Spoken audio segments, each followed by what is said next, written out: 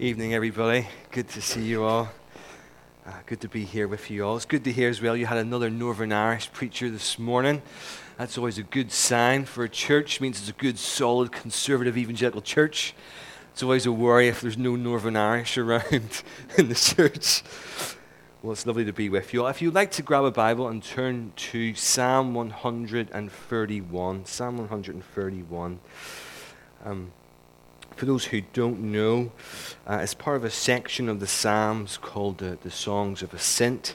And they're a series of psalms that were sang by pilgrims who were journeying towards Jerusalem to observe various celebrations like Passover and so on. And they would have sang these songs, these psalms, as they traveled along, encouraging themselves and praising God. Well, Timothy Keller, he says the psalms are a medicine for the heart and the best possible guide for practical living. And for me, the reason I chose this psalm for us, is because it's really been medicine for me, medicine to my soul in recent weeks. And so I really do pray and hope that it'll also be medicine for everyone here tonight as well, particularly those who are perhaps feeling weary right now, weary in life, or just weary in the Christian walk. I pray this would be really uplifting for you tonight. I hope its truth will encourage you and guide you as we walk, as we follow in Jesus' steps. Well, let's pray, shall we, before we come to read the psalm. Almighty Father God, we do humbly come before you, and we do ask for your help as we consider your living word this night. We pray that your Spirit would illuminate the truth of your words to us, that your word sown amongst us this evening would take deep root within our hearts, that it would indeed be medicine to our hearts. And we pray that neither the burning heat of persecution or would cause it to wither, nor the thorny cares of this world would choke it out. But we pray that it would be seed sown in good soil tonight, and that it would bring forth much fruit among us. And we pray this in Jesus' name for his glory. Amen. Let me read Psalm 131 for us. A song of ascents of David. O Lord, my heart is not lifted up, my eyes are not raised too high. I do not occupy myself with things too great and too marvelous for me, but I've calmed and quieted my soul like a weaned child with its mother. Like a weaned child is my soul within me. O Israel, hope in the Lord from this time forth and forevermore. Well, 2 years ago, there was a young man called Brent Underwood. He was living in California. He decided that he just wanted to get some peace and quiet. He wanted to get away just from all the bedlam of modern day life and living. So he decided to buy an abandoned ghost mining town, as you do, which had been lying empty out in the wilderness in America for over 100 years, untouched. Well, he moved there on his own. He's been living now there for over 2 years. You can check him out on YouTube later.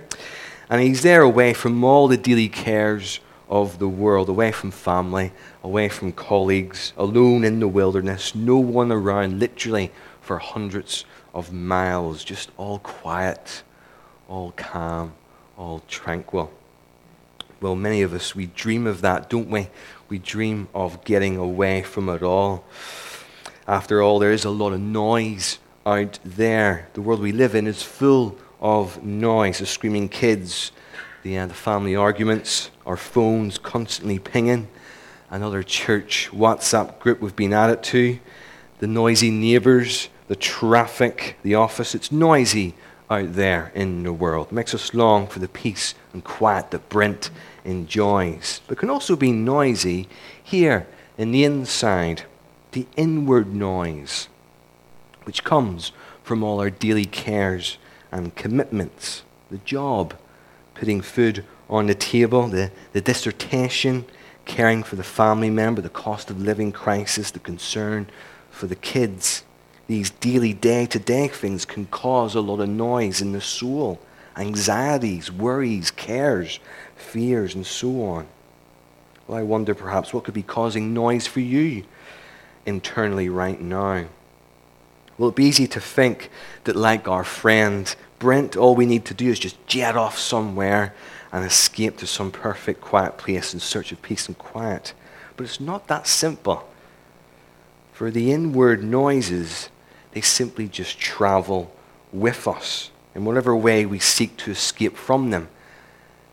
Whether that be escaping by binging on Netflix, or binging on food and drink, or escaping off to a holiday or a spa or something. Well, which of us in this room can say today that there's no noise within me? Well, the good news for us this evening is this psalm here. It shows us the way to find peace and quiet inwardly in soul, even through all the daily noise of life, even through all its trials, its troubles, its ups and downs. David here, he gives us a little show and tell of how he's come to learn to be quiet in soul, to be content through all of life's circumstances. Now, do remember, David, he's not had some easygoing life. He didn't retreat from the world into the wilderness. No, as king, he had a lot on his plate, a lot of challenges, a full in tray all the time. He faced a lot of pressures, enemies after him, family issues, troubles of all sorts, many of his own doing, but lots of responsibility and expectations were on his shoulders as the mighty King David. And yet even with all that, even with all the noise going on out there for him, he says here, verse 2, "But I have calmed and quieted myself. I am content." He's learned to be content through all the hubbub of life inwardly. So let's go through this psalm verse by verse and learn from David himself how we too can enjoy this inward calm and contentment through all of life's circumstances. Well, let's first look at verse 1, the first half of verse 1. "My heart is not proud, Lord. My eyes are not haughty." So David here, he tells us that he's learned not to be, which is not to be proud, not to be puffed up within his heart. So a helpful thing to do here is to consider the opposite of David's words. The opposite would be something like this: "My heart is proud. It's all about me, myself, and I. My eyes are haughty. I look down on others from above."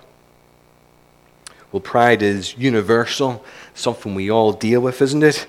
Augustine, he said pride was the start of every kind of sin. And prideful hearts is the issue here at the core.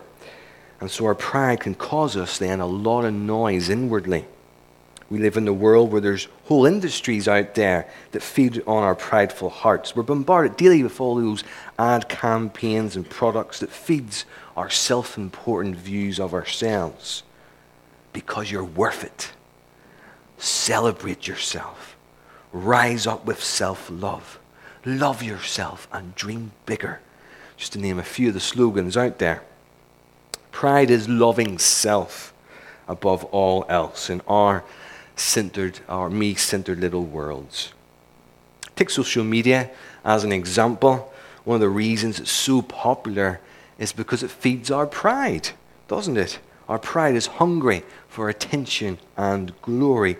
And on social media, we can get that.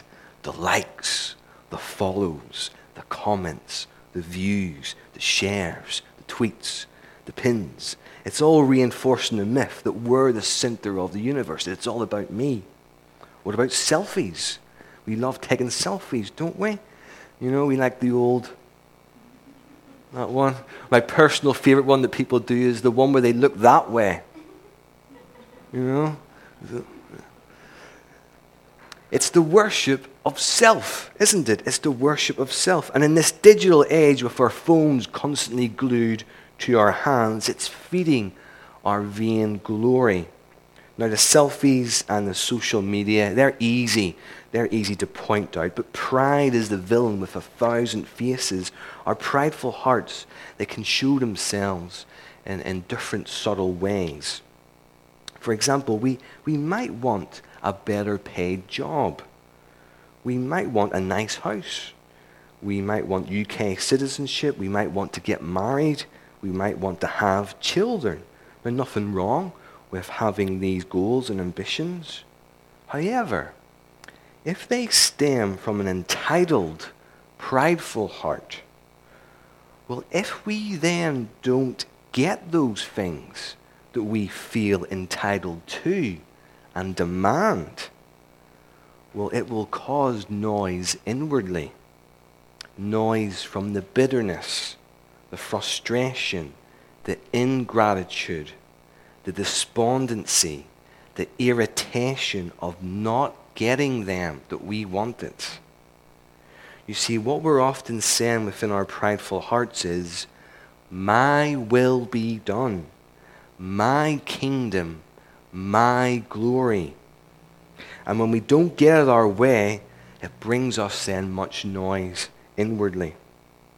And notice pride, it's not just about me, it's also about you. The haughty eyes, David mentions, the haughty eyes is the lifting ourselves up in our pride. So we look down on each other, we look down on you. I'm better compared to you. I know better than you. I overlook you, for everything just revolves around me up here in my lofty heights. Well, some in the room will be old enough to remember the British sitcom Keeping Up Appearances. Anybody remember Keeping Up Appearances, Mrs. Bouquet? Well, she would answer the phone, if you remember, each episode in her posh accent. This is the Bouquet residence, the lady of the house speaking, if you remember. And for those who've never seen it, she was a bit of a snob. In fact, her surname was Bucket, but she pronounced it as Bouquet to sound more posh. And she would look down on those who she felt just weren't as good as her.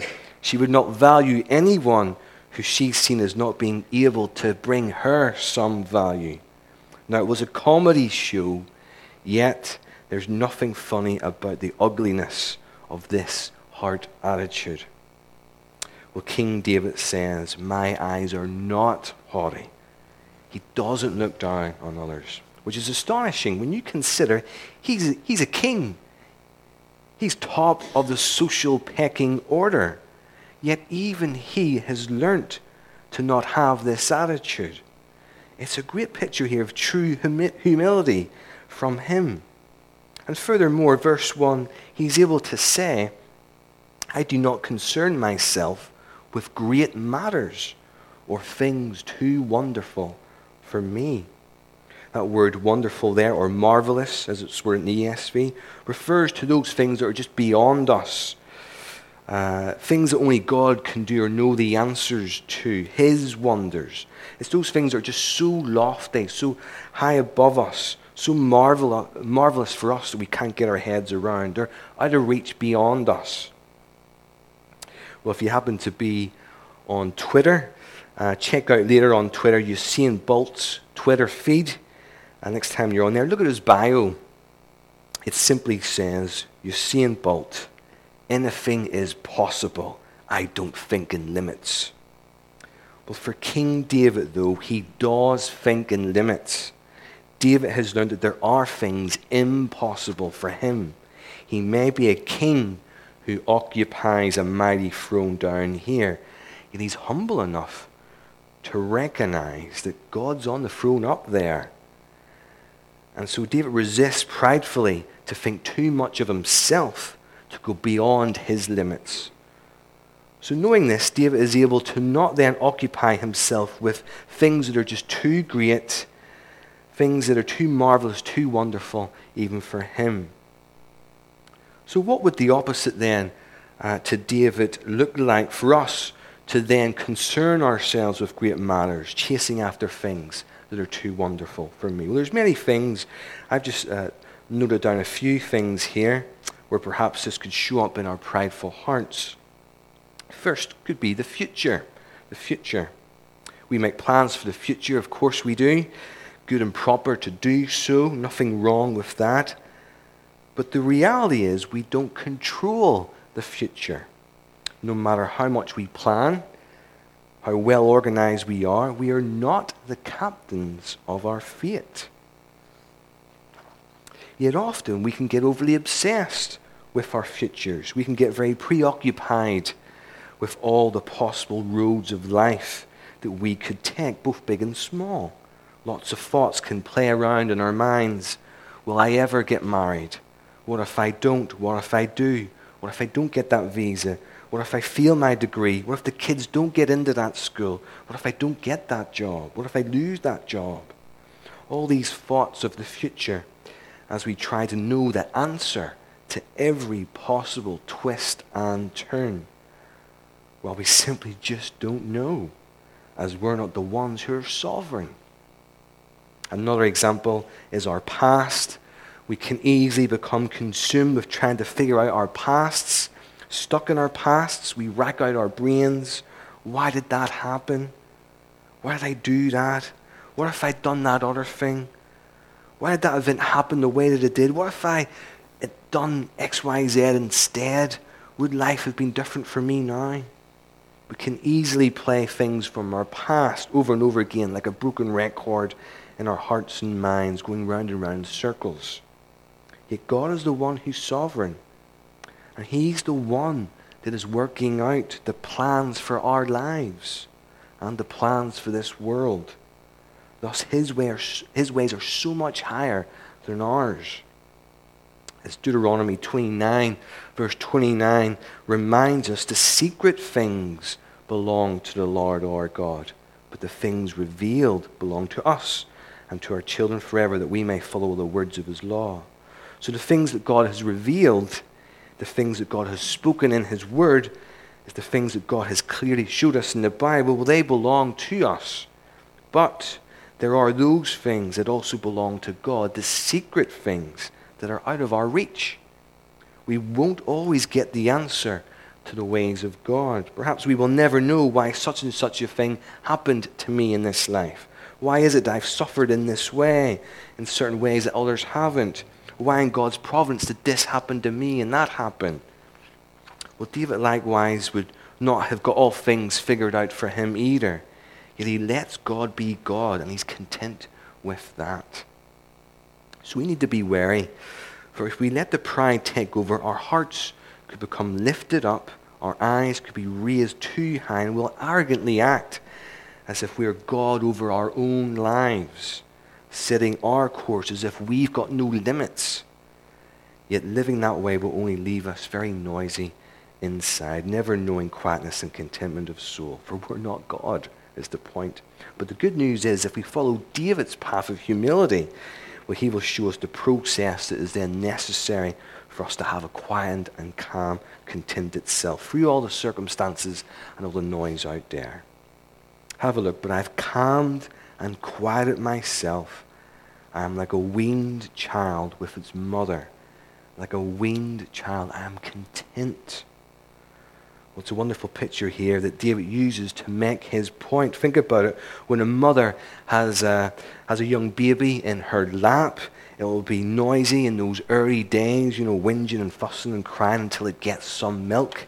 But weeks later, when the child has been weaned, there's a big change with them. You sit the child on the mother's lap, and they're now much more settled, a bit more settled, not squirming around now for milk. Well, it seems like yesterday I used to grab the high chairs for my wife and I, for my two boys, so they could be plunked into those high chairs, so we could then feed them the solids, having now been weaned off the milk. So during the weaning process, the child learns to be more content, less anxious, less squirming around, and now calmer and content in the presence of mum. Having mum is all that weaned child now needs to be quiet. So you see the picture here that David is making for us. This is what David has learned. He's like a child that has been weaned. He's been weaned from pride, from haughtiness, weaned from being preoccupied with great things, weaned to leaving things now with the Lord, those things that are out of his reach. And now, like a weaned child in the mother's lap, he's learned to be quiet and still, knowing God's presence. David has reached that point of quietness of soul, and now he's content. There's an old book, it's called The Rare Jewel of Christian Contentment. It's a paperback Puritan book from the 16th century. I've become a bit of a Puritan hipster in recent years. I like my Puritan paperbacks, got a little collection of them. And there's a wonderful quote from that book by Jeremiah Burroughs, and it says, "Christian contentment is that sweet, inward, quiet, gracious frame of spirit, which fully submits to and delights in God's wise and fatherly disposal in every condition. That's exactly the picture here that David has, this inward, quiet, deep satisfaction in his core, peace and contentment in every condition, delighting in God's wise, fatherly care. David is like a weaned child who's no longer restless. He's weaned himself off the noises of his heart. He's shushed quiet his prideful, me-centered heart and all its wants and cares. Now, weaning is a process, happens over time, and likewise for us to come to this place that David has, well, it takes time, and David has not learnt this process very quick. In fact, Charles Spurgeon said of this psalm, this is one of the shortest psalms to read, but it's one of the longest psalms to learn. So there's no quick fix here. It'll be a struggle at times, but we can know this contentment even through the trenches of life, even when circumstances are not to our liking or wish. We can still submit in humility to God's wise and fatherly care through that. Well, let's look then at the last verse where David tells the secret of having this still heart of his. Israel, put your hope in the Lord, both now and forevermore. Well, David, having in verses 1 and 2 been speaking to God, he now changes here in verse 3, speaking directly to Israel, telling them what the application is. It's always helpful when the application is told to you in the passage. Put your hope in the Lord, both now and forevermore. Of course, this isn't just a call for Old Testament Israel. This is a call for us here tonight who are Christian, God's people, the church. We're called this evening to put our hope in the Lord, both now and forevermore as well. Well, that word there, hope, it's used by us in a different way than the meaning of hope here in the Bible. For example, I have a friend at my church. It's a guy called Wally. He's a Leicester City fan, and he hopes that Leicester City will avoid relegation this season.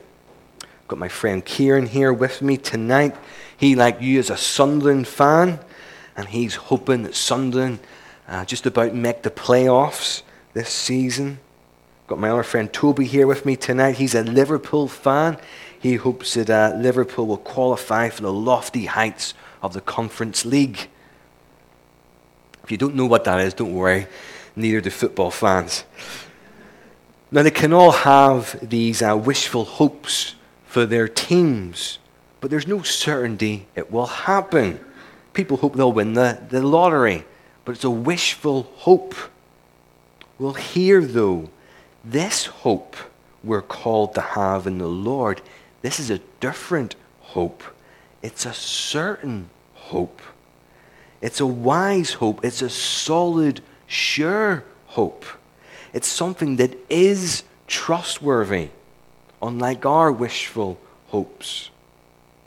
So David is calling on us to hope, as in to have certain confidence in the Lord, to trust in Him, hope in Him.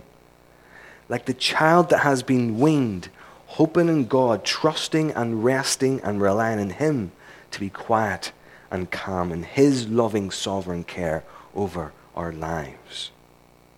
Well, the things of this world, they can be frustrating. In fact, even if we perhaps get in life what we've hoped for and longed for, we can often then find when you get them, they let you down. You discover they didn't bring you the contentment that you hoped they would. You see, for David, it's what he's directing his hope in, which is what counts. And that's the Lord Himself that he's hoping in. Just listen to a few descriptions here of the Lord he hopes in that are found in the Psalms of Ascent, the Songs of Ascent elsewhere. Just listen. The Lord answers us in distress. The Lord is our keeper. The Lord is righteous.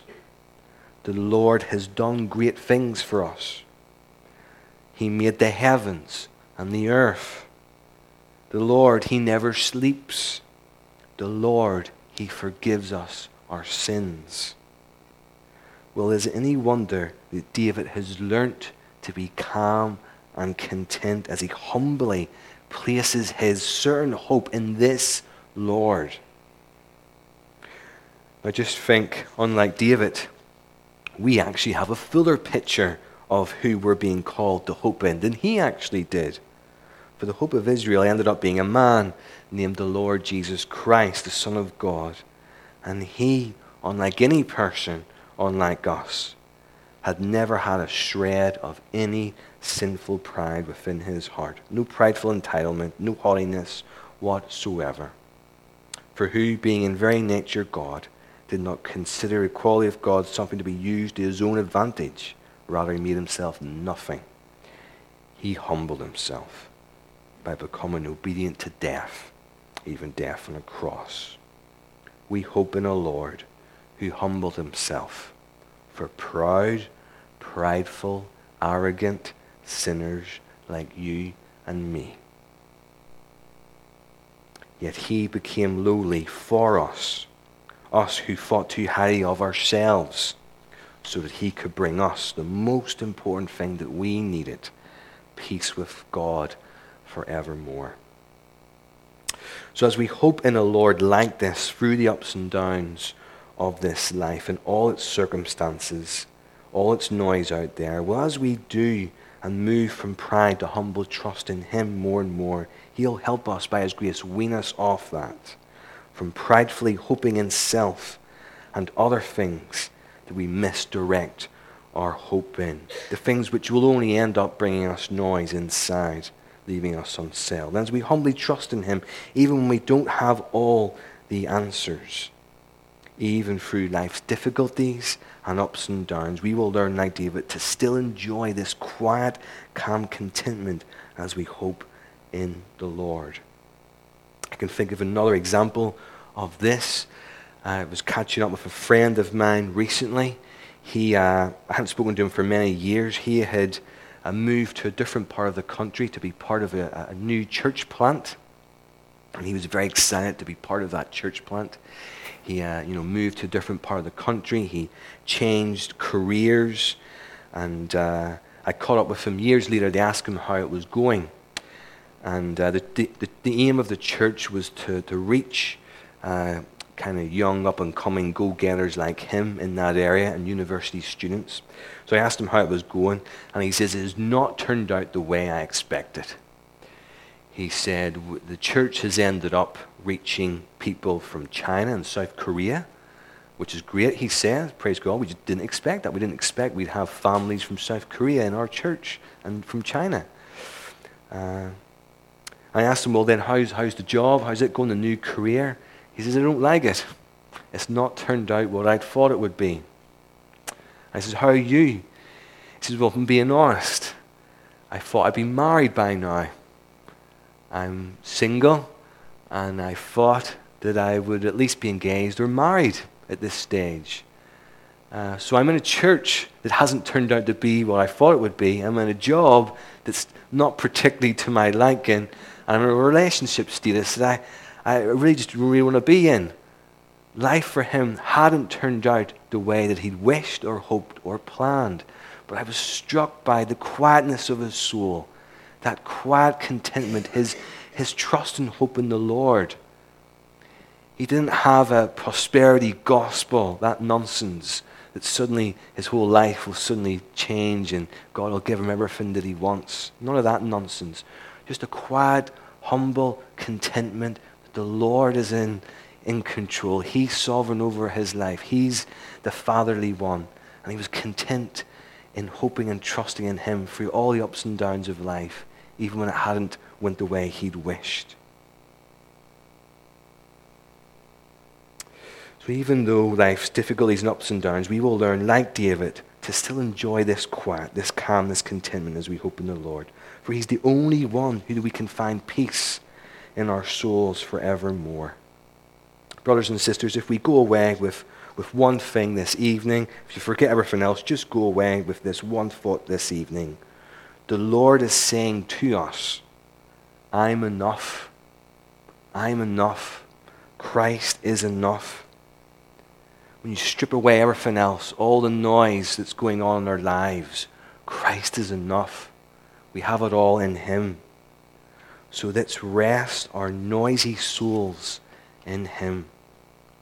Again, Spurgeon, he said, when we cease to hanker for the world, we begin hoping in God. And he gives us this prayer. And as we finish, may this be our prayer as well.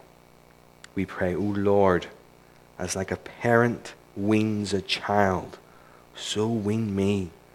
So I will fix my hope on you alone, Lord.